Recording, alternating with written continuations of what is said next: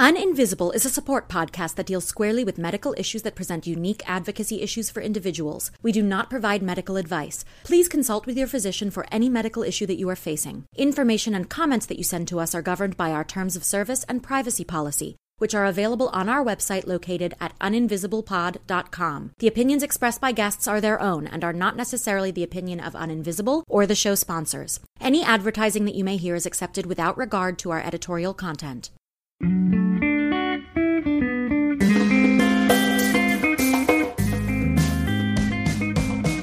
Welcome to Uninvisible. I'm your host, Lauren Friedman, and I'm here with my guests to bring you info, insights, and inspiration for coping with, diagnosing, and treating invisible illness. We're here oversharing, so you don't have to struggle with invisibility anymore. This episode is sponsored by Ember Labs, creators of the Ember Wave, the intelligent bracelet that helps control how you experience temperature. I'm heat sensitive, and this device has been a lifesaver. Using patented technology, it cools or warms the temperature-sensitive skin on your wrist, creating a natural response in your body and mind that helps you thermally adjust in minutes. It was selected by Time magazine as one of 2018's best inventions. For those of you with mounting medical costs to consider, the team at Ember offer a payment plan in partnership with a firm. And because you listen to Uninvisible Pod, they are offering you $30 off. Go to emberlabs.com, that's EMBRlabs.com, enter code INVISIBLE30, that's INVISIBLE30 at checkout, and experience personal thermal wellness on a whole new level with me. A trigger warning that this episode includes a graphic description of vaginal surgery. Okay, guys, thank you so much for joining us. I am here today with the author of The Lady's Handbook for her mysterious illness. You may also know her as musician Wolf Larsen. Everyone, welcome Sarah Ramey to the show. Sarah, thanks for joining us. Well, thank you so much for having me. It is such a pleasure. As I mentioned to you before we started the interview, I had the pleasure of finishing your book just before getting on this call.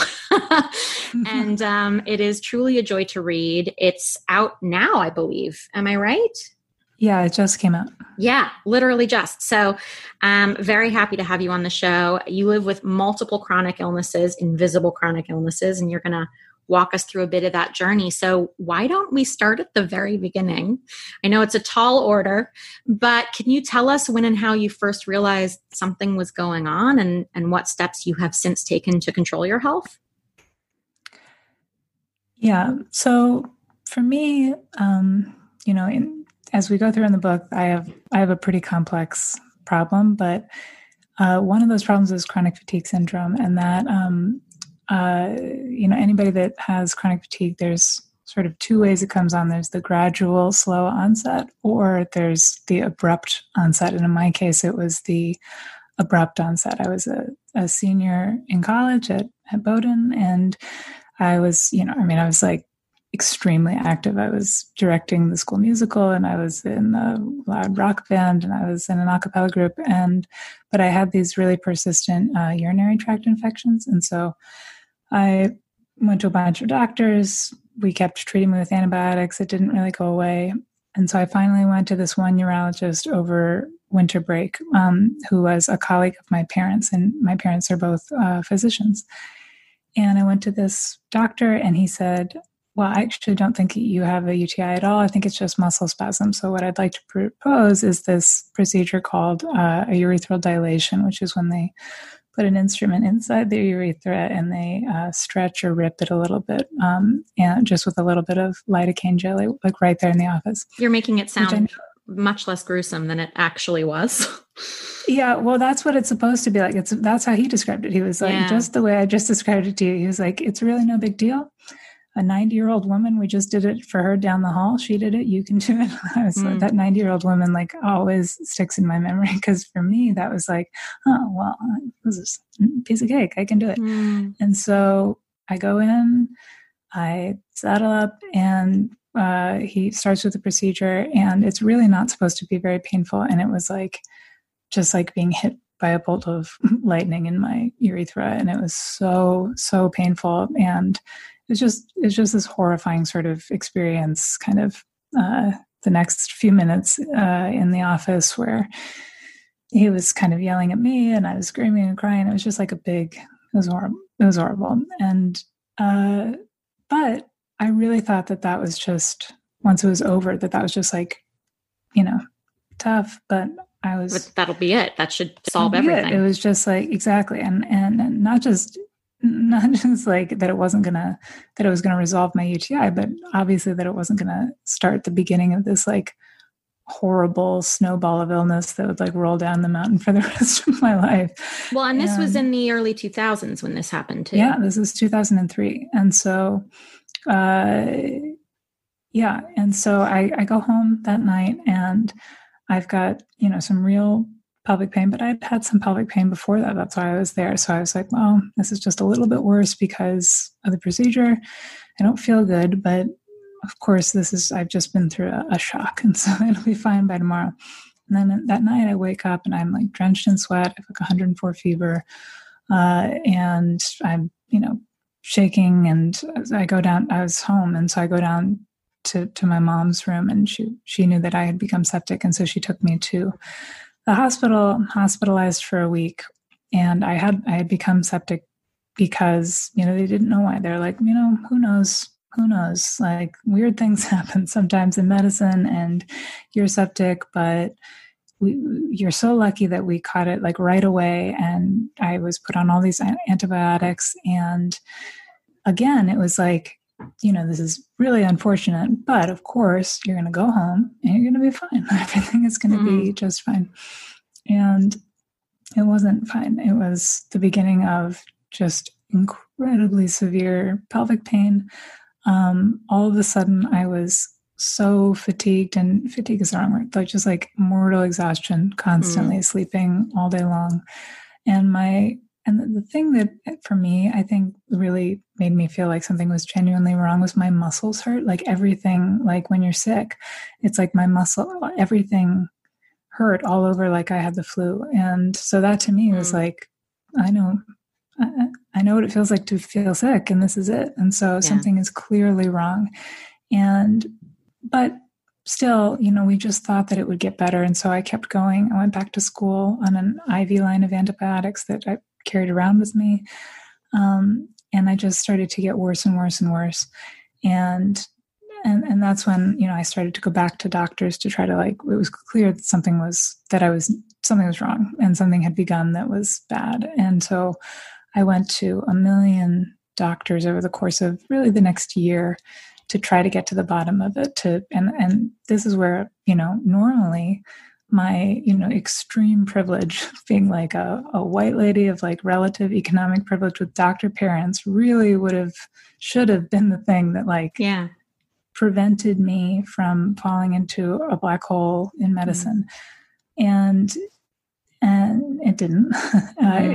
I saw doctor after doctor after doctor, and they all took it really seriously in the beginning. But as all the tests came back negative, that's when what happens to, I feel like every single one of us that has one of this type of illness, when the test said there's nothing wrong, then the doctor started to say, there's nothing wrong with you, and what I would recommend is psychiatric counseling. And this is another classic trope we're hearing in this story, isn't it? Yeah, exactly. And it's and so that's how it began. And that was the experience kind of in like the first 2 years, was just constantly being, battered around the system of having very severe fatigue, feeling sick all the time, and really severe pelvic pain. And also the other thing is my colon stopped working, and being told, even though I had all these really severe problems, that it was just psychological. As one doctor said to my parents while I was sitting right there, he looks over his spectacles, my parents, and he goes, well, like so many other young women her age, this problem is obviously psychological. I'd say that judgment is more the psychological problem than anything else. Oh, that's exactly how I feel. I'm like, this is not a problem in the psyche of the patients. This is a problem in the psyche of the physicians. And it's systemic.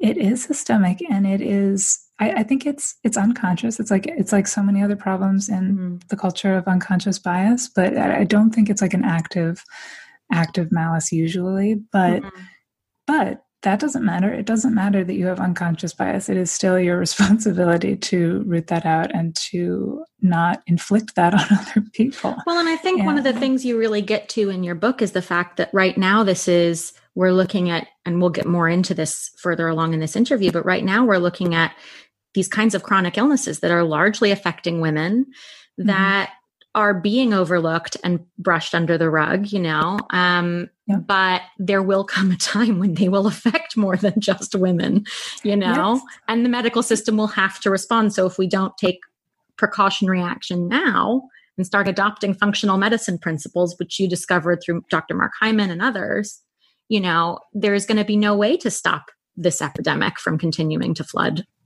our humanity. Yeah.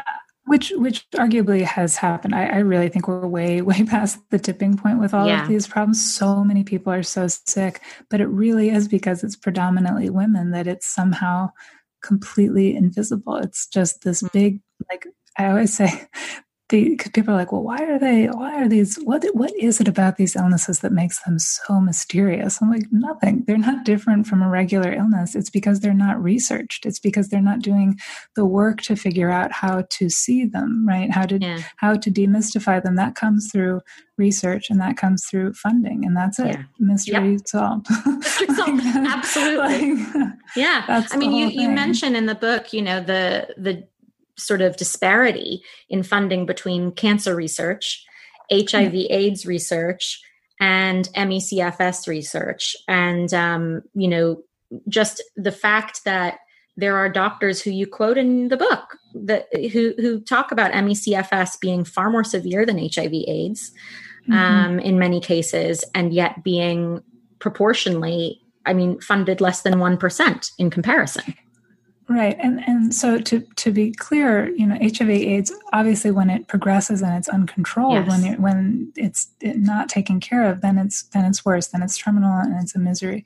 But as anybody that takes care of both of these conditions, they all say the same thing, that the entire experience of having severe MECFS is what it's like to be in the very final end stages of AIDS or cancer or one of these horrible diseases. And so the idea that they would be treated so disproportionately is insane. It does not make any sense. And most people, I think, are not aware of how disproportionate the funding is for these types of things. So like cancer and AIDS, like they both get sort of in the, in the billions.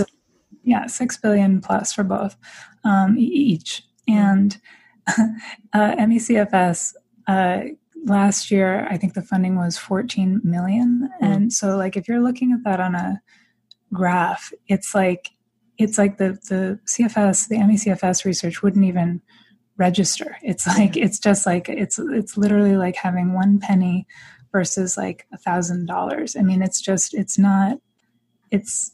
They're in completely different stratospheres. And so of course we don't understand. Of course it's a mysterious illness because they're not doing the work to try to understand. We haven't solved cancer, and that's with 6 billion every year. So the idea that we could understand MECFS is ludicrous. That's what bothers me a lot about whenever a doctor sort of comes in and sort of authoritatively says like, well, like if there was something really going on here, we would know. And it's like, no, you wouldn't. You're not trying.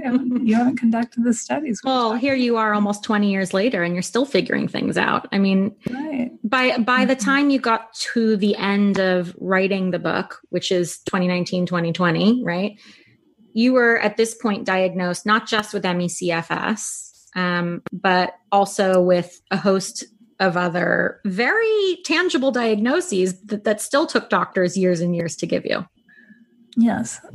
So notably, also, these are all sort of commonly comorbid with chronic fatigue syndrome, which is important because just like heart disease, diabetes, metabolic syndrome that commonly run together, that are commonly comorbid with each other, these problems over here, it's very common for them to go together. So I also have something called POTS, or postural orthostatic tachycardia. That's a really common WOMI problem. So a WOMI, we haven't said this, a WOMI is a woman with a mysterious illness. It's a word that I use to sort of like put a big umbrella over all of us to kind of collect this group of patients that is disparate right now, but it's not disparate. I do think that it's all a connected sort of family of neuro-endocrine-immune problems that it's sort of the neuro-endocrine-immune branch of the same chronic illness tree that we can see when it affects men and women equally, and we can't see it when it predominantly affects women. Like that branch is like, well, sorry, I can't. Which is also to do with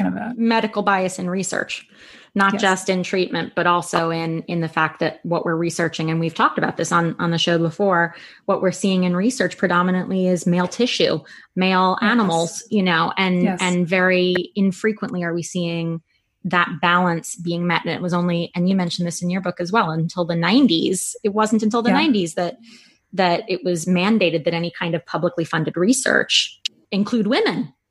Yeah, exactly. My grandmother was actually one of the scientists that lobbied to have that change made at the NIH. Wow. And which is, you would think, I think most people just have no idea that that's the case, that's something that would have been sorted out, maybe in the 60s, like, or something, like during the women's movement. The 1990s, like 91 that's recently. There's another statistic that, it takes about 17 years for medical research to work its way into sort of your garden variety doctor's office, their practice.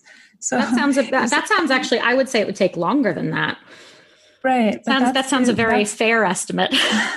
Yeah, that's the average. And so if that's true, then the first studies that they started actually legitimately including women, and they obviously have not reached full parity, that would have only worked its way into your regular medical doctor's office in 2007 or 8, and so that's really recently. And that's just with the very, very beginning of that really important shift in studying men and women's bodies in any sort of equal measure. So and that's also presuming that these measures are actually stuck to in the actual research. And we know in practice that's not the case. No, it definitely is not. It definitely is not. And I actually had a really good doctor recently who I was responding poorly to a medication, and I was so used to apologizing for this, because I was so used to, if I respond badly, for them being like, oh, you people, you're so oversensitive, as if it's my fault. And I had kind of internalized that, and I started apologizing to her about this, and she was like, what are you talking about? She was like, do you know that most medications are only tested on white middle-aged men? She's like, so if you're responding, however you're responding to it, that's totally legitimate, and that's probably just because it's not in the literature, because they didn't study people like you, and you should feel completely legitimate in the way that you're responding. And I was like, you're right. I've been floored by that. That's the nicest thing a doctor's ever said to you. I know. I couldn't believe it. I was just like, but that is the appropriate science-based response. That's what sort of struck me about it, was like, oh, this is somebody that's actually paying attention to the science, that doesn't have their own emotional overlay on top of the science, and that is pretending that emotional overlay is the science. Yeah. So you've mentioned, we've got ME/CFS, we've got POTS. What else are we working with here? We've also got complex regional pain syndrome. So that is a very severe pain syndrome that sort of starts to accrete, or it can come on suddenly, but it's basically usually secondary to some kind of nerve damage, which in my case is what they figured out later, that I had pretty severe nerve damage from that initial incident. We didn't know that until really recently. And so complex regional pain syndrome, I was finally diagnosed with that. It was 10 years in before I got that diagnosis. But that was a really helpful one, because that's a pain syndrome that is so far beyond just regular chronic pain. But that's what I had been saying. I was like, this is not back pain or something that is bad. I have fibromyalgia, or I have myalgic type pain, and that's really bad. But this is a completely different. This is an open wound with cayenne pepper poured inside. It's and this really was something bad that you also had that was persistent throughout your entire experience and related to the left side of your body, because it ended up radiating down your leg and everything. But it started in your labia, and it almost presented like vulvodynia, but obviously wasn't that. right? Right. So, I'd been diagnosed with vulvodynia for forever, but even my doctors, they were like, I mean, obviously this is like the worst case of vulvodynia we've ever seen, but they didn't take it a step further to say, well, what it actually looks like is this other thing called complex regional pain syndrome, which involves all the swelling. I had a lot of swelling in that area where it starts to spread over the body, which is what happened to me, where it's so severe that like even just like the teeniest Q-tip touch like hurts and makes it swell. Like that was what I had been describing for 10 years, and nobody took that seriously until the Mayo Clinic. I did not have the best experience at the Mayo Clinic, but they did diagnose me with that, and that was really helpful. Well, and then many years later, subsequently, you found out that it was actually all connected to a neuroma, right? Yeah, well, actually, so it's not exactly a neuroma.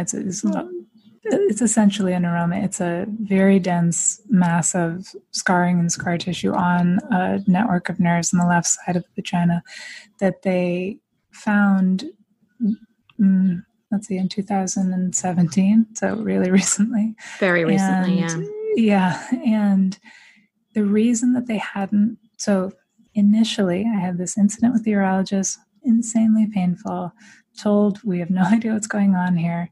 And then initially they did do a transvaginal sonogram to look in that area, which is what the right thing to do. And it showed a thickening and like a little mass on the left side of the vagina. And it said, oh, wow. But they also just didn't acknowledge it.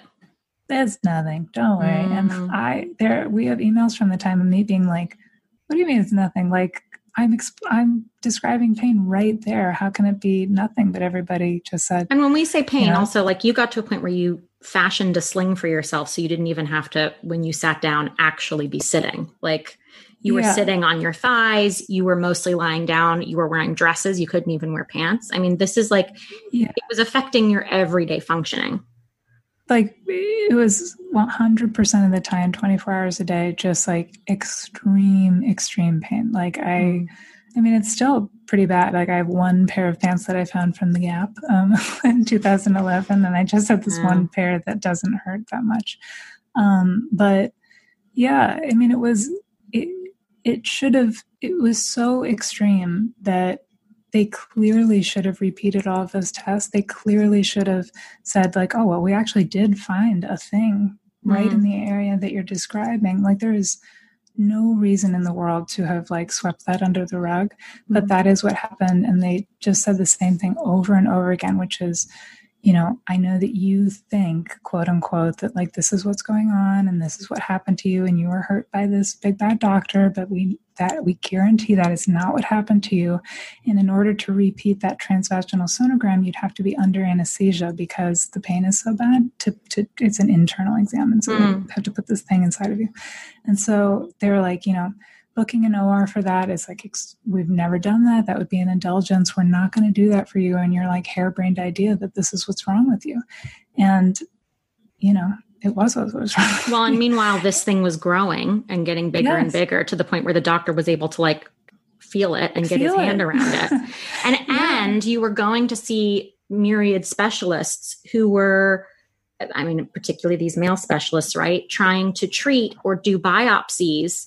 I mean, you had experiences. I sat reading the book and I wanted to cry for you and hug you at the same time, because you had these experiences where these people, I mean, you talk about the impact of stress and external stressors on our health and our immune system. And what you were experiencing were these horrible medical traumas where biopsies were being taken without any anesthesia. Even local anesthesia wasn't working, but you then weren't offered pain management afterward and called a sort of like an opioid seeker. It's unbelievable to me the things that you went through, and had a device installed in your body incorrectly. Totally by accident, because the surgeon misunderstood, which caused you even more pain, which is like, it's unconscionable to me what the medical system has forced you to endure. No, it's insanity. And it's like at every stage, I'm glad there have been other people around to witness all of it, because it's just like because we do talk about stress in the book and how stress is like integral in a lot of these problems. It's not the only thing, but it does exacerbate, and I think play a pretty big role in the development of a lot of these neuro-endocrine-immune problems. But stress does play a pretty significant role. I think as they do more and more research here, that becomes clearer and clearer. But knowing that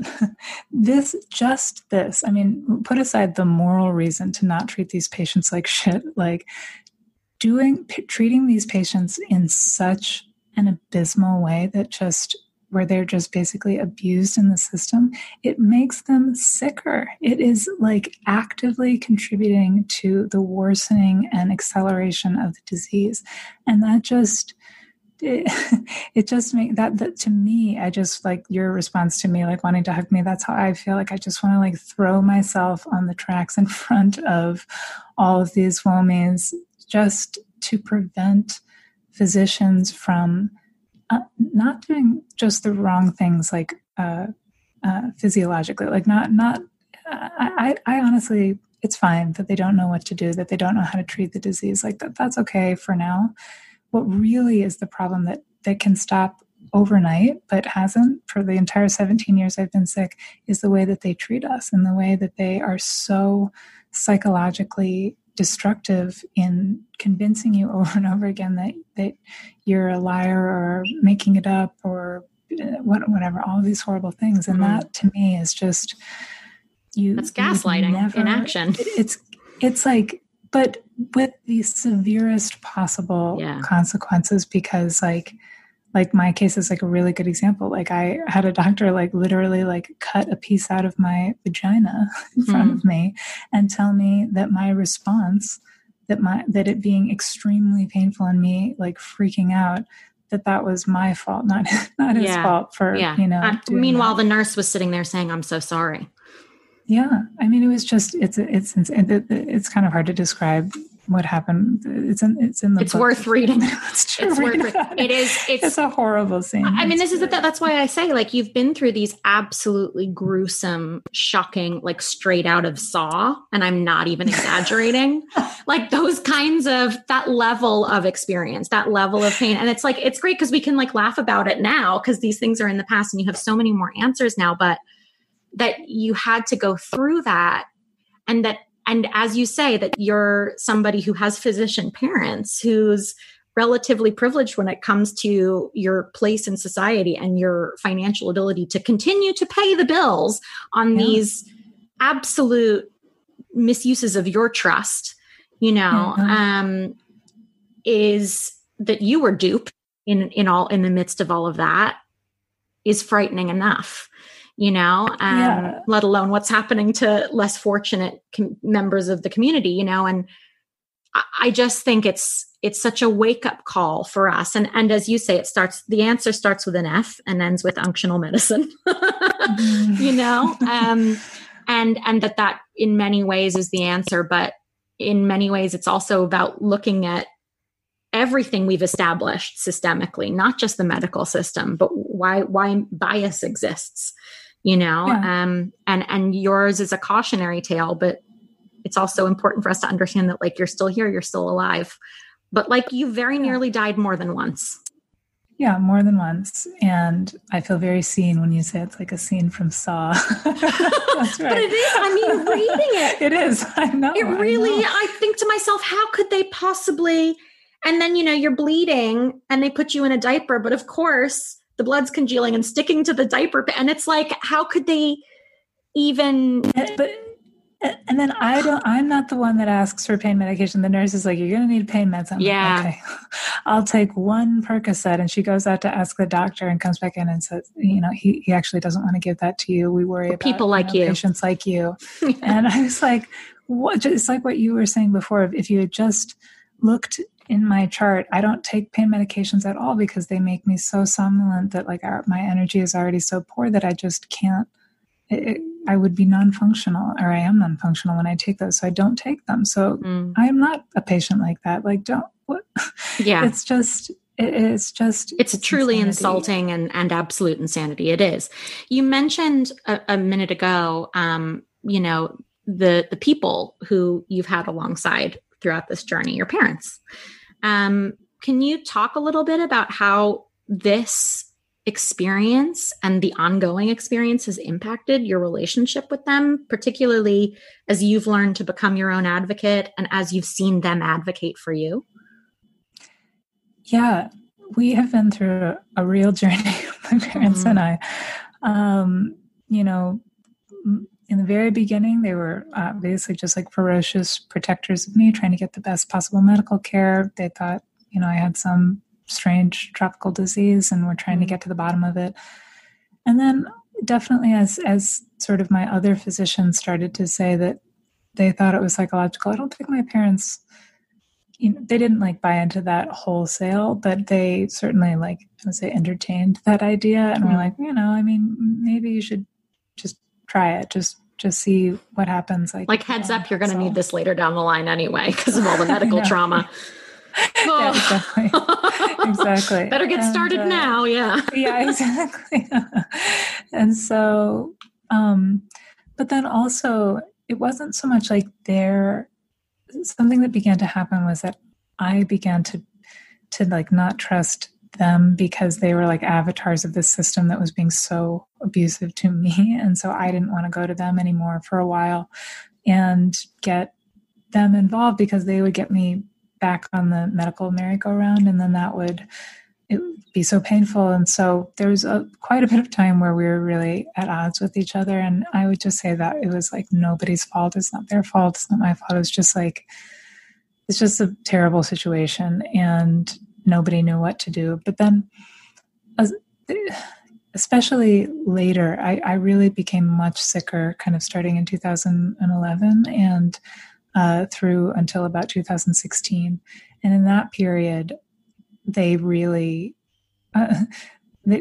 started to change and to come around to really thinking about things like through my eyes. And part of this, I really chalked that up to a couple of things. One was that I was just so sick that I was not able to limp along and pretend like I was fine to the outer world while I was privately suffering, which I did that for a long time for a serious period of time. I mean, I was living at home with my mom. I was basically unable to get my own, groceries or shower or do anything. And so there was they were really confronted with how sick I had become.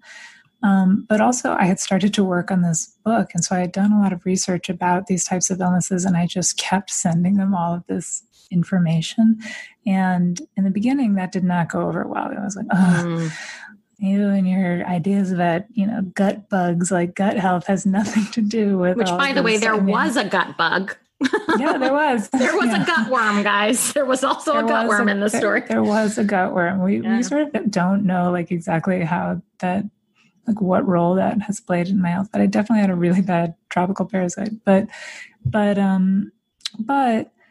just in terms of microbiome disruption, when I first started learning about that was not a part of regular medical conversation at all. I mean, it was completely, anyone I talked to about it was stop Googling your illness, that kind of thing. Yeah, well, doctors told you to do that too, but of course, that was the only place you were getting information. Yeah, and so, but I just kept sending it to them anyways because, I wanted them to try to understand. And so I think it was a combination of them seeing how sick I had become, but also really reading more and more about the science, that they started to change the way that they were thinking about it. And then to the point where now they are you just couldn't ask for better parents and advocates. They are so, I don't know. I mean, they're just, they have gone through such a radical shift in themselves to be the believers and champions of WOMIs everywhere. And I bet better doctors as a result too. I mean, definitely. And yeah, even just so that they can shut down that thing that we were talking about before of that psychological abuse, essentially, of telling patients that they're crazy. I think my dad definitely did this. I think he would say that. And he stopped doing that. And then he became this physician that WOMIs would seek out in Washington, D.C., because they knew that he kind of knew what he was talking about, and that he would, at the very least, take them seriously, treat them with dignity, treat them with kindness, etc. And that, in the absence of actual medical care, you can at least do that. Every physician can do that and should be doing that. And that's sort of my main hobby horse, is like, there is no scientific basis to be treating these patients the way that you're treating them, that they're just a bunch of liars and oversensitive ninnies. Like, that is just a... Well, there's data that shows us that actually doesn't help anyone. That actually, exactly. When you remove your ego and you participate in someone's care rather than creating medical trauma, then you're actually much better equipped to treat someone. Yes, exactly. So like, even if you think that like your kindness is just like inducing some sort of placebo effect, at least you should do that. But beyond that, there's just plenty of scientific evidence to show that there's clearly something wrong in all of these different types of related problems.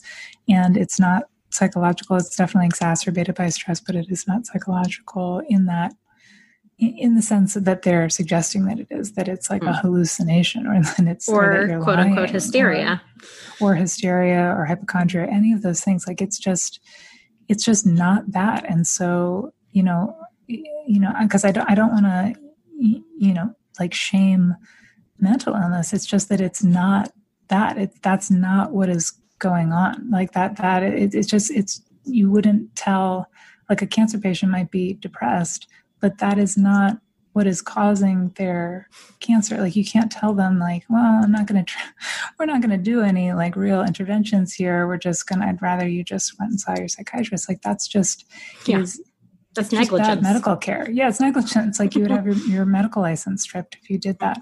But that's basically the routine treatment of patients like this. And it's wrong.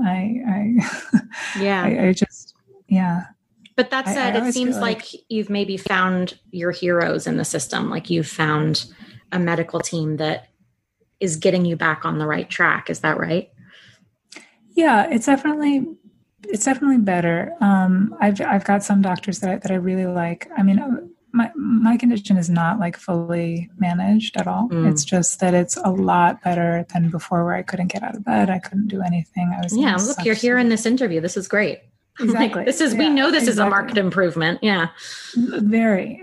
So it's just one of those things where if you haven't experienced these types of things yourself, it's like, people just think of it as a binary, like either you're bedridden or you're here and you've got makeup on, and so you must be fine. And it's like, well, those are not two binary things at all. There's like a huge area in between. And so I'm kind of somewhere in the middle. But I definitely have found some people that on my team that I basically don't allow myself to ever go back to anybody that treats me in the ways that we've been talking about. Like, that doesn't mean that I don't still experience that, because I'll try to go to a new specialist or somebody that I'm trying to get better help from, and I still experience that all the time. But that type of person now, I definitely won't go back and see them, but I also usually will speak up and will say, I would really encourage you to learn more about this, like, to good on you. Not say, what you just said to me, just don't do that. It's not helpful. And I'm sure that people don't say that too, because they don't feel comfortable and they don't want it to boomerang back on them. But since I'm not coming back, I'm going to say it. And so, but that's taken you years to cultivate that attitude. 17 years. Like, I am so not constitutionally like set up for that type of thing. I'm such a just want everyone to be happy and everything to be good and nice. Well, that's very typical of our expectations of the feminine, isn't it, as well, and this idea that, like, the feminine energy that balances the masculine energy is one of forgiveness and nurturing. But when it comes to your health, and sometimes it takes a long time to learn this, you can't take that sort of backseat role anymore. Yeah, no. And I think, and it's interesting because I think that another aspect of the feminine is like the like the rageful feminine. Yes. But that everybody is so afraid of embodying because it's so stigmatized. But I actually think that that's like a very important part of yourself to reclaim. Well, and I think for you, the bright spots along the way of this journey have been when you've been able to go, oh, fuck you. Yeah. Like the rage has fully set in and you've been able to like fully embrace all of those parts of who you are. It's really true. It's like always it is true that in the book that like those are all like the best parts, all the parts where I'm like really angry. And it's because I just do think that so much of the like quote journey for me has been unlearning niceness, like pathological niceness that's like totally not in the service of me, it's not in the service of the doctor to get no feedback that what they're doing is harmful. Like that's not good for them either. And so, but I will say, so I think it's very important to like reclaim that part of yourself. However, if that's been disowned inside of you, like if you're in this situation, it makes sense. Like you're in a really imbalanced power dynamic where like you speaking up or like talking back usually is going to boomerang back on you. And like, if you're in such a weak position where like you have no doctors, you have no medical care and your health is in free fall, it's very difficult to like talk back or to even feel like you can do that. So it's just like this. So I don't mean to like to gloss over that part of it, because that's real. Like that's also, it wasn't me just being super nice. It was also just like trying to protect myself in a really scary, vulnerable place. Yeah, absolutely. Okay, guys, let's talk life on the road with chronic illness. Marin, a type 1 diabetic, developed My Sugar Case after being approached about her ugly nylon swag bag.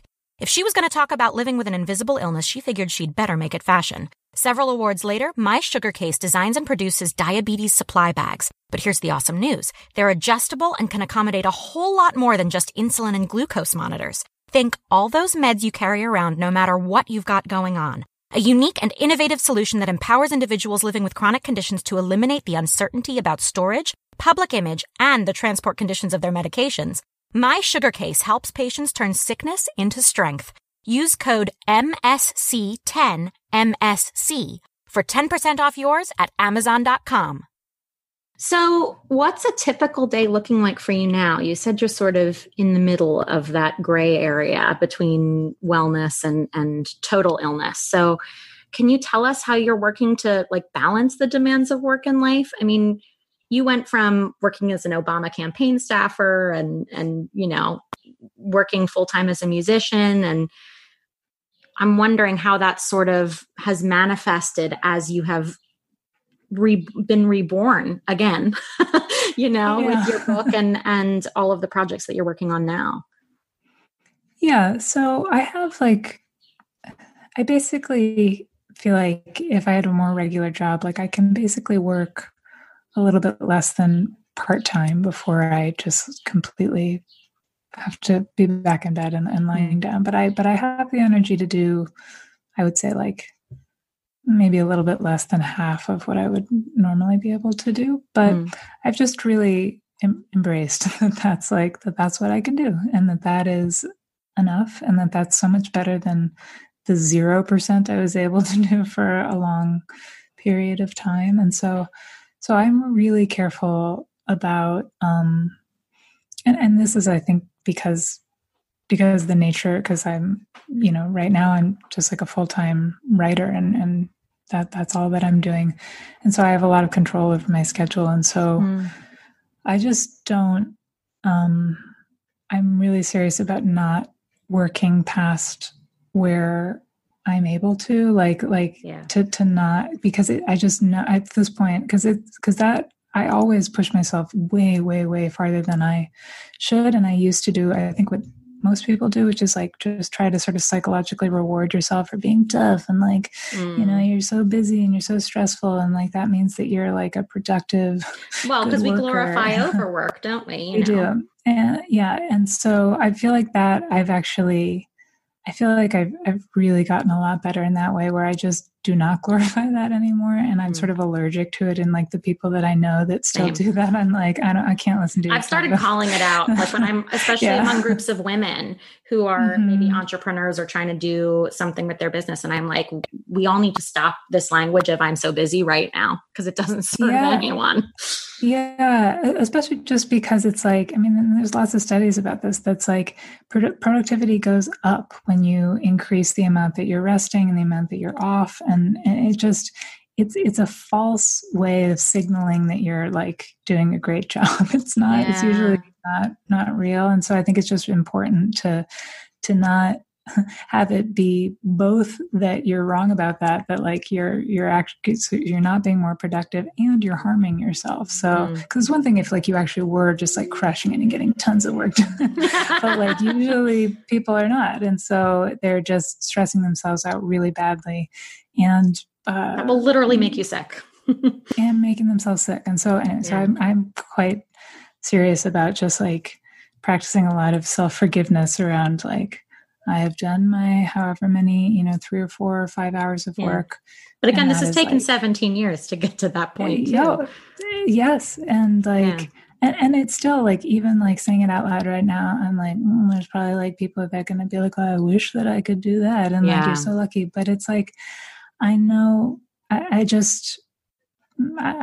could have been in the exact same, I have been in the exact same position before where I would push myself to work 10 or 12 hours and be so sick by the end of the day. And I still would have gotten exactly the same amount done that I'm getting done now, which is I just make sure that I sort of turn everything off, work from, I have sort of the part of the day that my brain works the best for doing work, like from about 7 until noon. And then after that, I just don't do like computer work. I can do something like this, talking, interviews, things like that, but I don't do any more computer work. And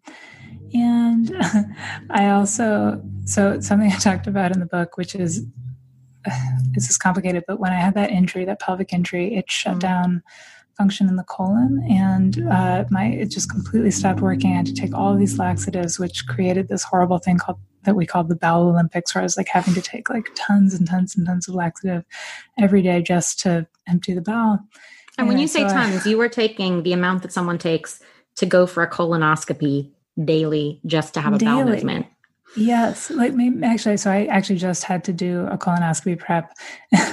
And so it's a little bit less than that because I just experienced it again, but it's like almost, I would say maybe like 3/4, because as it began for the first half of it, I was like, this is what I do every day. But then as it started to proceed, I mean, a colonoscopy prep is truly horrifying. I was like throwing up. It was horrible. Wow. Yeah.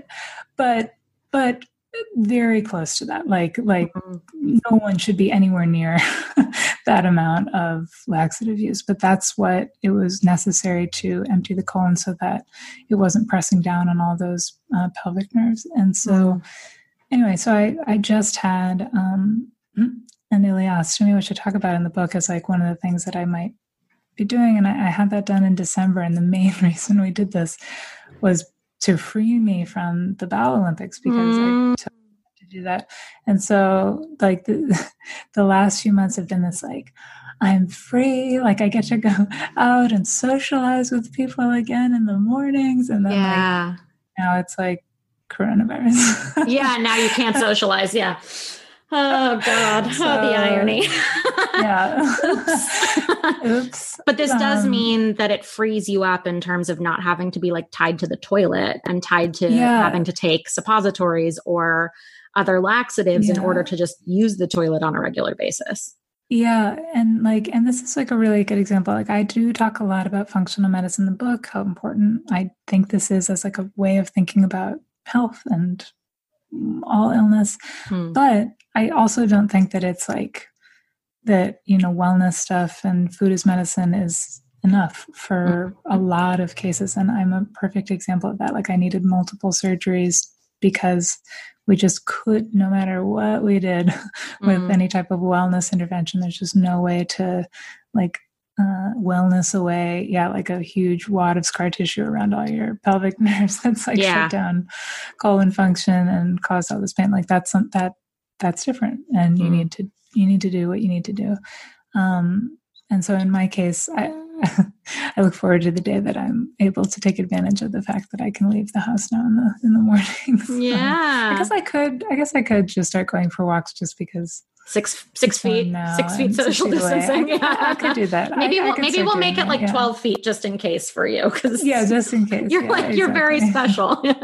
I know. In the best ways. So we've talked about how you've been in situations where doctors haven't believed you. And this has been a very common thread in your experience and in the experience of so many other WOMIs. I'm wondering if you can walk us through one of those experiences that really maybe sticks out for you as a very key moment in your health journey, somewhere where you were confronted and forced to validate the fact that you had something going on that someone didn't believe, whether that was a practitioner or a friend. Mm-hmm. Yeah. The incident that really does come to mind is that person at the Mayo Clinic, like that incident with that guy. Nobody will know unless they've actually read the book, because we know that you had like one good doctor who gave you the CRPS diagnosis and another one who was like, well, we can't help you. Which hearing that from someone at the Mayo Clinic has got to be a bit of a blow. Mm-hmm. Yeah, it was. I saw 5 other doctors. They all said the same thing, that it was, wow, it was just me. Yeah. That it was in your head. Or if they didn't say that, like specifically, they were like, well, we don't exactly know what's going on here, but I want to recommend like a regimen of antidepressants and anxiety medications and, a series of interventions along those lines, as well as cognitive behavioral therapy, et cetera. So, they did say that. They just they told you it was all in your head, but with the symptom management, saying, yeah, exactly. And so, which is I think just as common. You don't have to say, ma'am, I think this is a psychological problem, not a physical problem. Like, it's clear if all you're doing is recommending antidepressants or without talking about any of the physical basis. Well, and you also talked a lot about, the antidepressants and also birth control that was constantly offered you, that like you were given Band-Aids a lot for these problems, and there was very little searching for the root cause. And it's only the practitioners who've searched for the root cause who've really helped you in the end. Mm-hmm. Yeah. One incident that happened kind of early on that was like this really was, I do feel like a turning point for me, was I had just started to, like, I had met my first WOMI, this woman, we call Charlotte in the book. And she was like the very first person I'd ever met that was like, just like me. She had actually, her problems were also sort of urinary in nature, and she had all these digestive problems, and she had really managed them by doing like a candida cleanse, and which, is really just another way of saying like an intervention in her gut health. And so she had done that, and she had encouraged me to do that. And it was just like the very first time anything even wellness related had crossed my radar, because this is like 2005, which at the time, it's hard to remember, but like now wellness is ubiquitous. And but then it was very woo-woo. Very. It was, I was the only person that was like in my circle that was in any way interested in these things.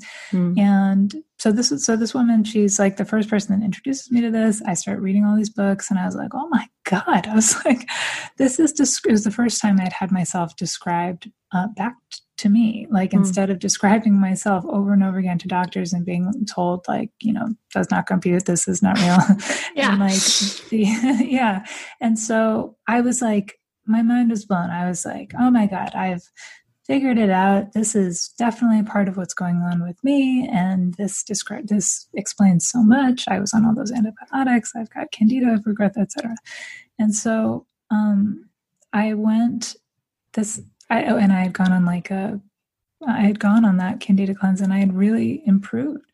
And so then I went to go for a follow-up with a gastroenterologist that I had seen previously. And I went back to that doctor who, otherwise is like a nice enough guy. And I was so excited to talk to him about gut health stuff. And I was like, so I just went in and I was like, what do you think about all of this? Like, what do you think about diet? Could I be doing this? Could I be doing that? Like, and he looks at me and he just rolls his eyes and he was like, oh, Sarah. And he was like, diet has nothing to do with irritable bowel syndrome. And this was from a gastro.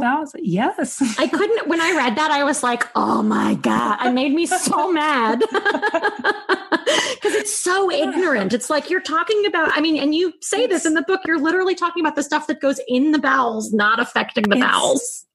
It's insanity. It does not make sense. And but it was good for you for knowing then that it didn't make sense. Yeah. And I think it was just like this, like I really had come in there like bright-eyed and bushy-tailed. I was so excited to talk to him about like everything I had learned so that we could like have this collaborative conversation about it. And he was like, oh, Sarah, don't believe everything you read, like diet has nothing to do with IBS. And not to mention, like, I didn't just have IBS, like my colon didn't function at all. So, it wasn't IBS. It was something much more extreme. Yeah. Yeah. And so, and that moment, it was just that, like, it was like these two different like worldviews colliding. And that was the first moment that I was like, something is really, really wrong here. And there is something wrong in the system itself. And this is not just about me and what's wrong with me and that I'm just broken and this glitch in the system. There is something that's really wrong here. And that does stick with me as like this sort of like defining moment, because that like set me off in this like other course of like, okay, I am going to do the deep research here to learn and figure out everything that I can about this, because it is not going to be handed to me by the physicians that I'm working with. Like, and absolutely. But it took me, that was pretty far into it. Like that was like 2008. Yeah. That was 5 years in already. Yeah. What about, we touched on this before, this idea of privilege. Do you think that your circumstances may have been different if you presented in another way than you are, perhaps if you'd been male or if you had been a woman of color? Like these are two very obvious disparate experiences, but do you think that things would have been different in the story of Sarah Ramey if you had been something other than you are?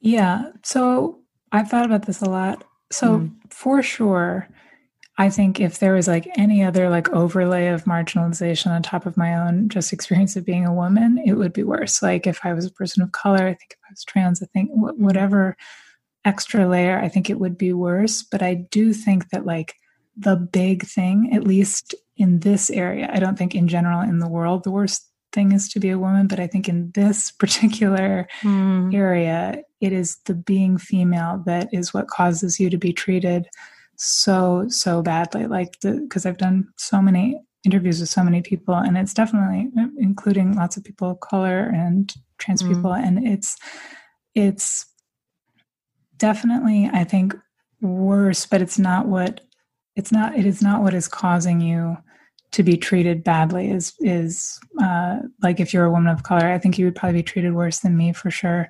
But that's not the whole reason that you're being treated badly. I think it's the being female. Yeah. What if you had been a man and it had been like a testicular issue? You know what I mean? Like, I wonder if it would have been solved right away. I don't know. And so one thing, because there are a lot of men who also, WOMIs, men with mysterious illness, that have these problems, and they are treated not very differently. But I really think that has to do with the fact that they essentially have a woman's disease, that mostly women have these problems. And so that's how the framework for thinking about them gets associated with like, oh, this is just this unserious problem. And it's not on purpose. It's not like, well, we don't like women, and so we're going to treat these illnesses poorly because they predominantly affect women. It's all unconscious, but because that unconsciously gets applied to things that women predominantly experience, then the casualties of that are men who also experience a problem that is predominantly affecting women. And so that's my experience, is that men who are like me, they are being treated in a very similar way, but it's because they've got this illness that is being treated the way that it is because it predominantly affects women, if that makes sense. Absolutely. Totally makes sense. So can you tell us what's next for Sarah Ramey? What's next in the growth of WOMI advocacy? So right now this book just came out, and, I'm a very introverted person, and especially on the internet, I hate the internet. And except during COVID times, that's where it serves us. I know, that's true. It has been amazing to watch, all the stuff that I really needed when I was sick, in terms of people checking in, being good friends. It's unbelievable, isn't it? Yeah, let's have a game night. It's no big deal. Why didn't we do that years ago? I know. I'm actually working on an article about this. That's listen, I'm not trying to downplay any of the stuff that everybody's going through right now, but don't forget this. You have people in your life that are going through everything that you're going through right now, the isolation, the fear of illness, their job up in smoke, just all of it is exactly what it's like to be somebody with a chronic illness where you're socially isolated. So everything that, if you're an able-bodied person that's experiencing those things for the first time and is freaking out about how bad it is, do not forget that once this is over, be sure to continue to support the people in your life who basically have their lives are COVID-19 era behavior, and they need the same things that you need now, all of this social connection and game night and all of those things. So don't forget the WOMIs when this is over, or just absolutely all disability. But anyway, so I think now, I don't know, I'm thinking about it a lot, because I thought it was going to be different, because I was not anticipating, you won't believe this, I was not anticipating a global pandemic right at the moment of this book coming out. And so, how could we have anticipated it? But it's, in many ways, it's been a gift to the disability community, because we're able to be but it's also a source of great frustration, because it's this is what we asked. We asked for these accommodations for the last 20 years, Yeah. So, I have been thinking, I'm still actually just trying to figure out how to kind of best be of service, because I'm kind of somebody that goes deep into the cave for a long period of time to work on something, and then comes out with a book or an album or something like that. I'm not really a content producer. But I'm sorry, I thought everyone was required to be a content producer at this point in history. I know. And I see that, and I'm but what about, I don't think I could. But my agent asked me to. I know. And so I'm thinking about that a lot. Luckily right now is, nobody needs my content right now, just because. Well, I would heartily disagree, because I can't encourage everyone more to check out the book, because there were so many moments reading the book that I sat there and I was like, oh, that's my story. And that I texted friends of mine and said, you need to read this book because this is your story, and I think that's where it's very vital. Well, the book, I feel, so that's what I mean. I feel great about the book itself. And that I really hope that it does find the people that are like us, and also the people that love the people like us, because I think that's the one thing that I really hope for from this book, is not so much my own advocacy, but just for the book itself to be a mirror that people can feel seen. And also I've had a bunch of people say to me that they've given it to their physician or to their psychiatrist or to their parent or something like that. Oh, that's very smart. That makes me feel really good, because those are actually the people that really need it. Because I think people like us, it can be really helpful to have your experience mirrored back to you. But if you've already had that, then maybe not as much. But so many people, it's invisible to them. They just have no idea. And they there is something about, storytelling and being like brought all the way into it that I think can have an effect of like, oh shit, this is really happening. This is really happening. And I really am one of those people that thought some of these unkind things. I've had so many friends be like, oh my God, I'm so sorry. I was definitely.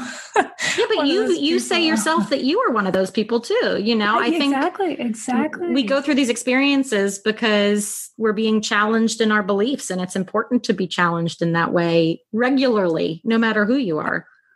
That is exactly right. Is that shouldn't be, that this is what I think is so important for physicians. It's that it cannot, because I do think psychologically what's going on is that there's this ego fragility syndrome of like, if I don't know what's going on, then that's too uncomfortable. And so I have to make it the patient's psychological problem so that I don't have to sit with that discomfort. I really feel like that's frequently what's going on. Yeah. And that just cannot be allowed. Like that is an emotional skill that like you have to grow out of. If you're a physician, you are not allowed to be so sort of emotionally inept that like you're going to blame something on the patient that is not the patient's fault. I mean, that should be baseline. Like, yeah, that just should not be allowed. And that's not too much to ask. Like, this is a time where, we are seeing the very best of doctors, and I love doctors. And this is like what we're seeing right now is like the reason that we love doctors, but it isn't like an inoculation for not doing some of these other really important things. And being a hero in one area doesn't mean that you get to mistreat a patient in another area. And that's hard. And I get that. And like you just said, responsible use of power, isn't it?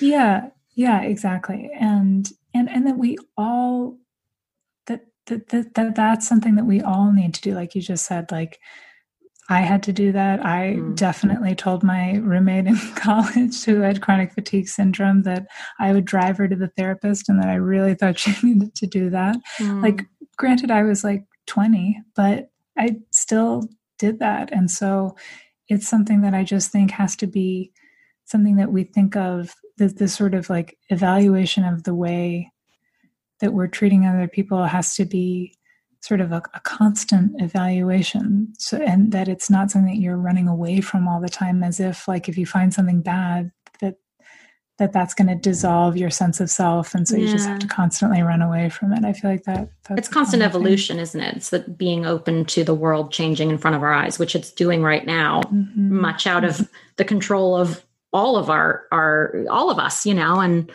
I think that's a very important reminder, isn't it? To take stock and rethink.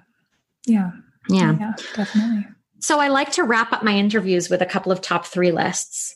And I was wondering if you could give us your top 3 tips. Now, I know it's hard to sort of narrow it down because you've obviously put a lot of thought into this in the book as well, but top 3 tips for someone who's a WOMI, someone who's in this world of invisible chronic illness, or maybe suspects something is off. What would you recommend to our fellow WOMIs out there? So number 1 is to trust yourself, is to just agree right now that you are going to forge an alliance with yourself, and that that's primary, and that everything else is secondary, because that is going to be tested over and over and over again by not just by physicians. We didn't talk about this much, but it happens a lot in the wellness world as well, where it's like, oh, maybe you like didn't think positively enough, and like that's why you're sick, or you didn't do my special, yoga in Bali. I feel program, like that's why you're sick. That's that overwhelming. I've talked to some people about that in the past as well. That overwhelming negativity, that like it must be in your head that you can't switch on the positivity, or that you're not doing the work, I feel like there's a term for it, like the pink problem or something like that. But it is, it's an epidemic of its own sort. And you're absolutely right. It's like toxic positivity. It's because obviously those things that you're seeing in that world, they are really useful. It's very important not to get stuck in victimization or blaming other people or being super, super, super negative all the time. Like, it's important to develop, your resilience and your resourcefulness, and, not blaming things on everybody else. But that does that does not mean that you are 100% responsible for if you get sick. Like that is just that makes me crazy. No one would choose. Well, I think that the bottom line is that no one would choose to go through what we've been through. No. And why would you? Is why in the world people are like, but secondary gains. I'm like, second, what? What gains? What gains? I've spent $150,000 to feel like I'm halfway decent. Where's the game? Yeah. Yeah, you tell me. And but they will. They'll be like, well, think about all the attention that you're getting. You're like, I have been locked in a room for 5 years. I have literally had the opposite of attention. What are you talking about? And it's like people, but people get into their sort of worldview and their ideology, and especially if it becomes associated with how they make money. I think that people get really tied to a lot of these things, like they're a yoga teacher, positivity coach, or whatever, and so it like has to be because that's what you're selling to people, and so it has to be the way in the world.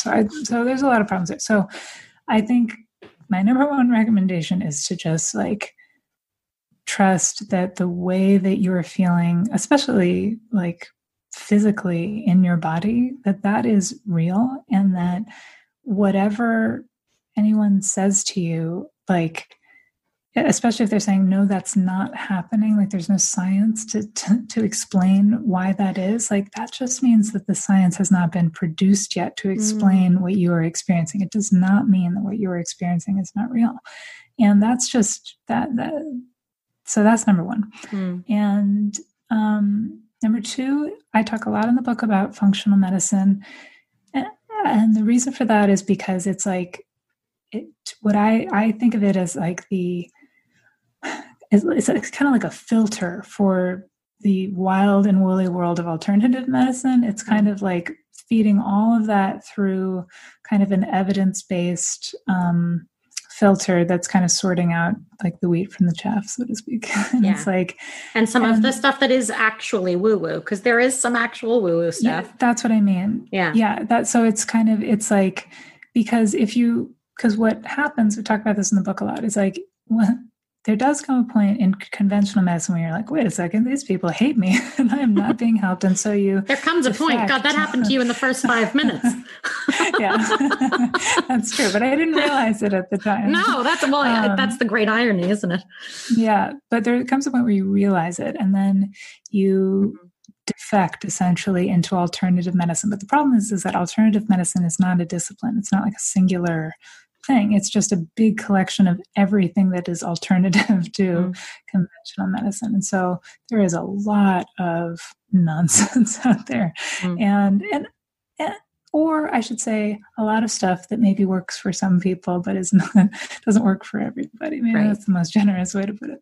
And so what functional medicine is kind of doing is really taking the things that there's been like some scientific study of these things to say, well, it really does look like gut interventions make a big difference in dealing with X, Y, and Z problem, or food as medicine, or all these things. And so it's a way of, I think, making sure that you don't just get stuck in an eddy of flushing all of your money down the toilet, doing a million different alternative things because you don't know what else to do. I think functional medicine is kind of like the fastest way to try some of the most effective interventions for WOMI type problems. That said, there are some real problems. It is not covered by insurance yet, and so it's really expensive. That's not functional medicine's fault. It's conventional medicine would be extremely expensive if not covered by insurance. It's just the insurance part. I think that's going to change actually in this crisis, just because. Agreed. We're seeing how it's broken. We're seeing just how it's broken. Yeah. And it's clear that like our mortality rate is probably going to be a lot higher because you're much more susceptible if your underlying health is poorer. And so I just think there's going to be wellness has already moved so firmly into the mainstream that I just think that there's going to be pressure for people to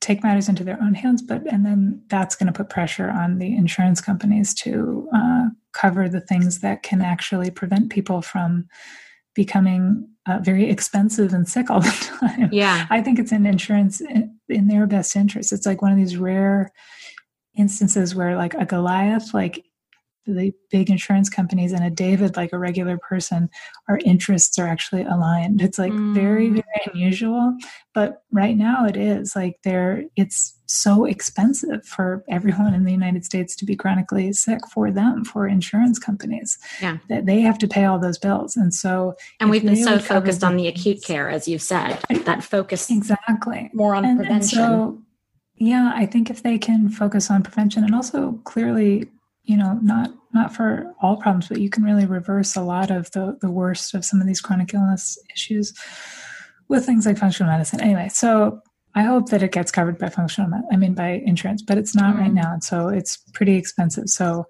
what I would always just encourage anybody to do is to just like start by learning about it, because that in and of itself is like a whole thing. It's like, it's like a whole learning experience to read a book by, Mark Hyman or Chris Kresser or Amy Myers or Cherry Walls. There's a bunch of good ones. And to just learn about kind of like that way of thinking about health, I think is a good place to start before you spend any of your hard-earned money.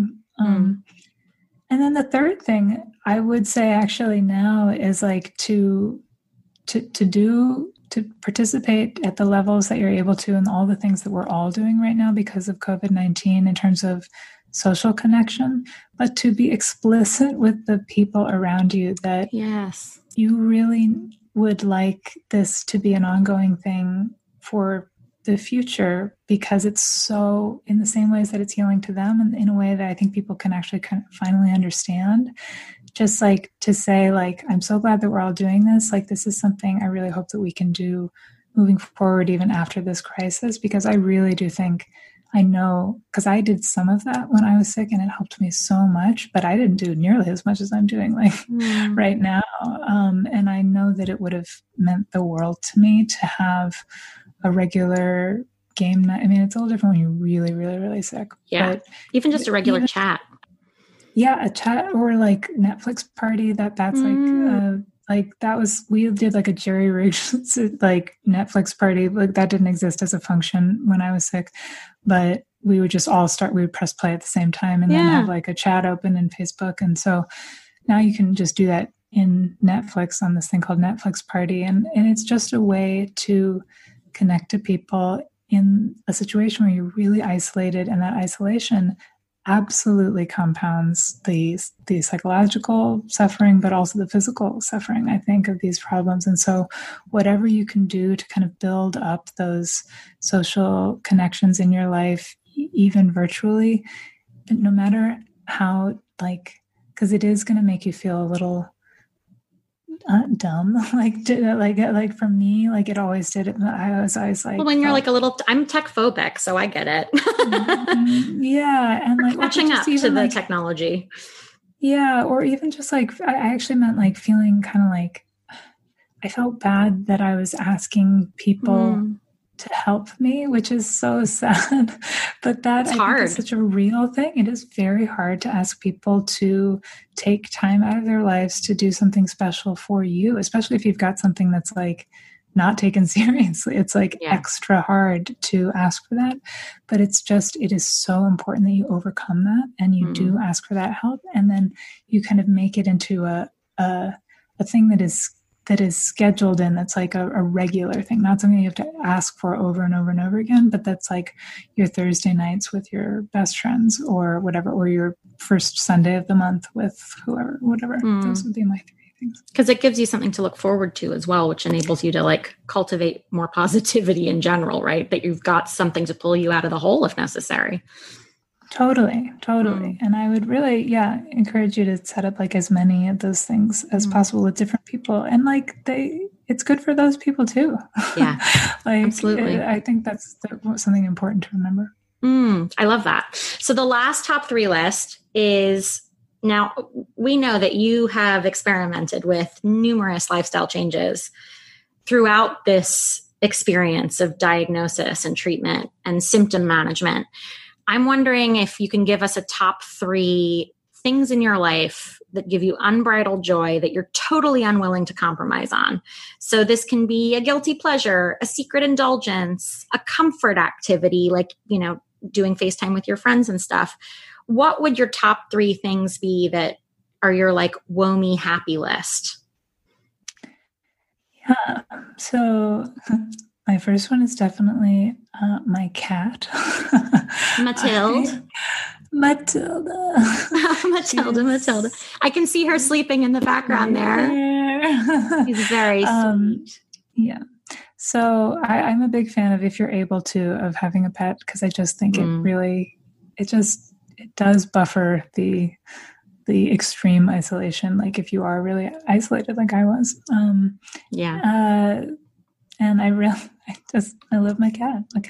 I'm the same. I am so with you. I cannot recommend cats more, because like dogs are great because they'll get you out. But when you're someone who deals with fatigue and you don't have as much energy to give, cats are amazing because they're around. They will love on you. And all you have to do is feed them and scoop some poop. It's not too much. Yeah, it's not too much. And it really does make a big difference. Like I've had times where I had to give my cat to my mom for a while because of whatever I wasn't able to take care of her. And I was worse. Like I was so much sadder during those times. So I really, if you can, adopt a cat. So for me, another big one is music. That's just always been like, that's just saved my life in a number of ways. It's just making music and making sure I don't let that go by the wayside too much, because it's easy for me actually to do that. Some artists, they just create, and I'm kind of not that way. I really have to be really intentional about it. But if I do that, it like makes my life just so much richer, and I'm just so much happier. And then, I mean, this is like such a broad category, but it's the same as the last thing. It's just friends. It's like, my close friends, give me such joy. And also, I think this happens with a lot of people. Illness does sort of start to like cut away like the people in your life that are not great for you. So true. And that I was thinking about that recently. Like I'm grateful for that, and so grateful for the people that have really stood by me this whole time. And like, those people bring me an incredible amount of joy. And so like, it's kind of the same thing of just like, the more intentional I am with like connecting with those people, setting up regular things with them, like writing letters to them, like that just really does make my life feel like a lot fuller, better. And more connected, I bet too. Yeah. Well, that's absolutely beautiful. Now, as we sort of round things up, can you tell everyone who's tuning in right now where they can find not only you and your book, but also your music if they want to listen? Yeah. So my website is Sarah with an H, Ramey.com. And the book and is we'll called link to this on the website as well. Yeah. Sorry, go ahead. That's okay. The book is called The Lady's Handbook for Her Mysterious Illness. It's out with Doubleday. And you can get it on Amazon. I would recommend going to a site called IndieBound, and that will help you buy it from an independent bookseller, because right now there's so many booksellers that are genuinely in a really bad way. And so I would do that if you can. You can also get it at, if you can't afford it, you can get it at the library. And it's also on audiobook if you have Audible already or something like that. That's wonderful. Did you read the audiobook too? I read the beginning of the audiobook and the end. I tried to do it, and it's so hard. It's like so. It's probably reliving a lot of it. Yeah. Yeah. But I was going to say emotionally and just physically, they warned me. They were like, you're not going to be able to do it. It's like a lot for regular people. So actually though, I did the beginning, and then I went home and I was like, I wrote to them. I was like, I'm not going to be able to do it. So they sent me a bunch of names of people that could read it. And I listened, and I didn't really like any of them. And so I went and I listened to like 100 different readers. And I found this one woman that I really liked. they asked her, she did it. And once she was done recording, I get this long letter from her. She's a WOMI. Yeah, there we go. Wow. She went into the studio and was like reading this, and it's like, what the? Yeah. She's like, it's like reading your own story back to you. Yes. Yeah. She was like, this is like reading my journal out loud in a recording booth. This is, and she had like wanted to write a book, but it was just too, it's hard to write a book. It's and really it's wonderful that happened. Yeah. I know. I was like, of course you're a woman. Well, and also like if you throw a stone at this point, you're more likely to hit a WOMI than not. Yes. I mean, yes. That's just the data that we have. That's what we know. Yeah. Yeah. Yes. Anyway, so you can, so those are all the ways you can find the book. And then for music, my music name is Wolf Larsen, which was my grandfather's name. And it's Larsen. And you can Google that or go to wolflarsenmusic.com. That's wonderful. Yeah. Well, Sarah, it's been such an absolute honor speaking to you today. I'm really glad we were able to connect and thank you. And yeah, just really pleased to be able to give you an additional platform to talk about your story, because it's so important that we have WOMIs like you sharing stories. So thank you so much for being on the show today. Oh, thank you so much. It was such a pleasure talking to you. Thank you. Thank you. That's it, folks. Thanks for listening. As always, please check us out online at uninvisiblepod.com and all over the social media world at uninvisiblepod. We love your feedback and suggestions, so please drop us a line via the website if you have questions, ideas for topics to cover in future episodes, or just want to say hello.